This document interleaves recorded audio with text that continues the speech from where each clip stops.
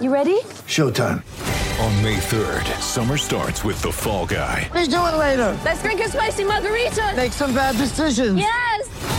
Audiences are falling in love with the most entertaining film of the year. Fall Guy. Fall Guy? Fall guy. That's what the poster said. See Ryan Gosling and Emily Blunt in the movie critics say exists to make you happy. Trying to make it out? Nope. Because I don't either. It's not what I'm into right now. What are you into? Talking. Yeah. The Fall Guy. Only in theaters May 3rd. Rated PG-13.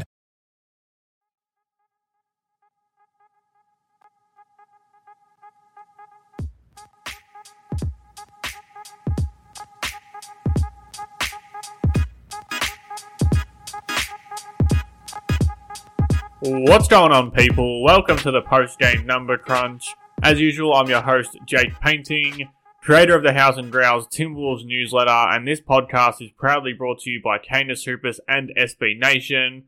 As usual, if you'd like to subscribe to House and Growls, follow the link in the show notes, or head to houseandgrowls.substack.com to grab a free trial or a $3 per month subscription. Get over there, read the player ratings from this game. It's always fun to write them, and hopefully always fun to read them after a win. And it was nice to see the Timberwolves get back into the win column in this one. I centered last episode around the fact that the Wolves have had a tendency this season to let these putrid losses like the one against Detroit spiral into multi-game losing skids. But they were able to scrap past a very undermanned but very scrappy themselves Phoenix Suns in this one, finishing the night with a 121-116 win. And with these games against really short-handed teams, it's always a little bit harder to learn things.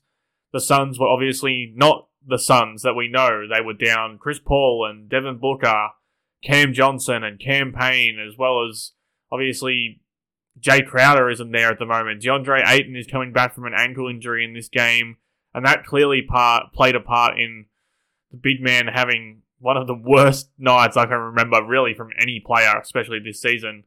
So when I was poring over the numbers and trying to locate and research some things to talk about for this episode, it was a little harder than usual.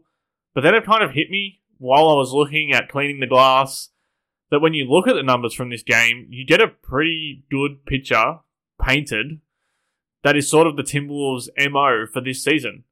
So, in a little bit of a weird way, this episode's number is 43, as in the 43 games that we've seen so far this season, and why that's a pretty good sample size to see this team's shot profile identity for the season as a whole. I'll explain that further after a break.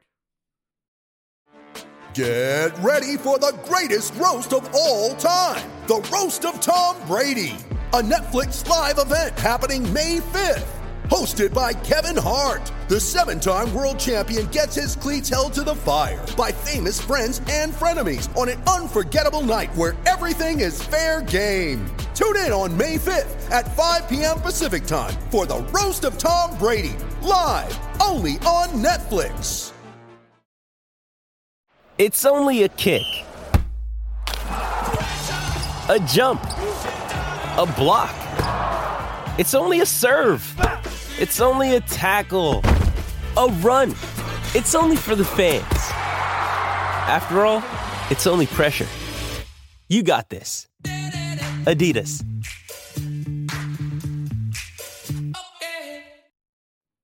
So, as I said before the break, we are now 43 games into this season, which is obviously over half the season and a pretty large sample size for making decisions on who this team is. Clearly, the big roadblock in that logic is that Karl-Anthony Towns' lingering injury leaves a pretty enormous hole.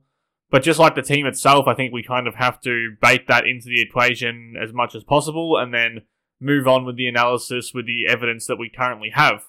And the evidence that we currently have is that this team has a pretty standard shot profile and a pretty recognizable shot profile. And as I said earlier, this game against Phoenix kind of displayed most of the signs and trends that we see from this team on a season-long basis. So we can start with the good, I guess, and the good for Minnesota certainly begins with their ability to dominate the rim. It's what you expect from a team with Rudy Gobert, but even on a night like this where Gobert went underutilized and almost unnoticed offensively, they're still really awesome at scoring at the rim, not just at defending the rim. Minnesota shot 38.5% of their total field goals at the rim for the season, which is a frequency that ranks 4th in the NBA. Tonight, they were a smidge lower than that at 36%. That's still a pretty high number overall. If they were shooting 36% of their shots at the rim on a season-long basis, they would be around 7th or 8th for the season. So yeah, 36 is really still a very high number. And on those shots at the rim for the season, they are converting them at a 69.1% clip. That's good for the 6th highest percentage in the league. In this game against the Suns, they nearly matched that exactly, finishing 0.1% shy at 69% even. So obviously that's really, really good. Rim shots are the second most analytically friendly shot in the league, beaten only by free throws, and obviously the best way to get free throws is to take shots at the rim. So through Gobert and Edwards and Kyle Anderson and Jaden McDaniels and, a bunch of other guys, Jalen Noel's very good at it as well. The Wolves are a really, really good rim pressure team. And frankly, that can go a long way to not only win games like this, where the Wolves aren't quite at their best, but also goes a long way in a playoff series if Minnesota, can force their way into one of those eventually this season. And like I kind of hinted at earlier, the domination at the rim extends to the other side of the ball as well. Phoenix shot 33% of their field goals at the rim in this game, a number that is pretty much in line with the 34.2% that Minnesota allow on the season-long basis.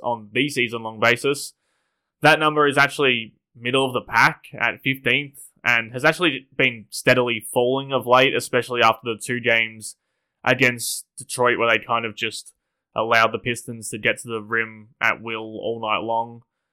But perhaps the biggest difference between this game and this season is that the Wolves allowed Phoenix to shoot 69.2% from at the rim this game, which is a pretty high number. It's, again, pretty close to what Minnesota are shooting as a whole. But they actually are holding teams to the 4th lowest percentage at the rim for the season at 63.1%. The rest of the top 5 in defensive field goal percentage from within 4 feet of the rim this season is Memphis, Indiana, Brooklyn, and Milwaukee. 4 very good teams and one very good indication of how important it is to be able to protect the rim. So I think the question that comes to my mind, at least, from that is, why does it feel like the Wolves really kind of suck on defense at times? Well, the answer in most games, and in this game especially, is that they are truly horrendous at guarding the 3-point line. I mean, we all saw it in this game. Damian Lee was on fire. And really, for the most of the night, all of the Phoenix squad was shooting the lights out from deep. They hit some lucky shots or some, really tough shots. But for most of those shots, it was just pretty bad perimeter defense. It was pretty bad perimeter defense against the Pistons, in the game before that. And it was pretty bad defense on the perimeter for most games this season. The Suns shot 60.9% from 3 in this game. Yes, that was not your ears playing tricks on you. 60.9% from 3. It's honestly a number that would be hard to fathom had we not seen it a dozen times already this season. Obviously, not every team is going to light it up like that, but the Wolves ranked 29th in 3-point percentage allowed on the season at 37%, which is a really high number to be allowing teams to shoot against you. And the only team that's worse than them in the league is the very much losing on purpose San Antonio Spurs. So when the defense feels really bad despite some of the best rim protection numbers in the league, that is the reason why. And maybe more than ever, being able to guard the perimeter is beginning to really be as important as being able to guard the paint, and I don't think it's ever been as close as it is right now in between those two factors. And then, to me, the other question that I have is, if the Wolves are getting a lot of the most efficient shot in the league being at the rim, why do they feel like they suck on offense a lot of the time as well? Well, the answer is the same. They don't take many threes and they don't make many threes. They only took 27 threes in this game, which was 28% of their total field goals. That number is actually lower than their 33.7 frequency for the season as a whole. But that 33.7 number still ranks them 17th in the league and way away from the high volume 3-point shooting team that they were last season.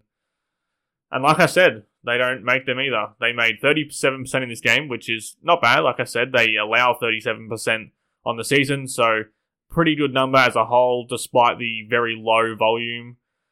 But on the season, they're only making 35.3%, and again, in a league that is just trending more and more toward shooting and accurate shooting and volume shooting, that number only ranks 20th overall and really has actually been trending up on the season, which is kind of the sad part about that.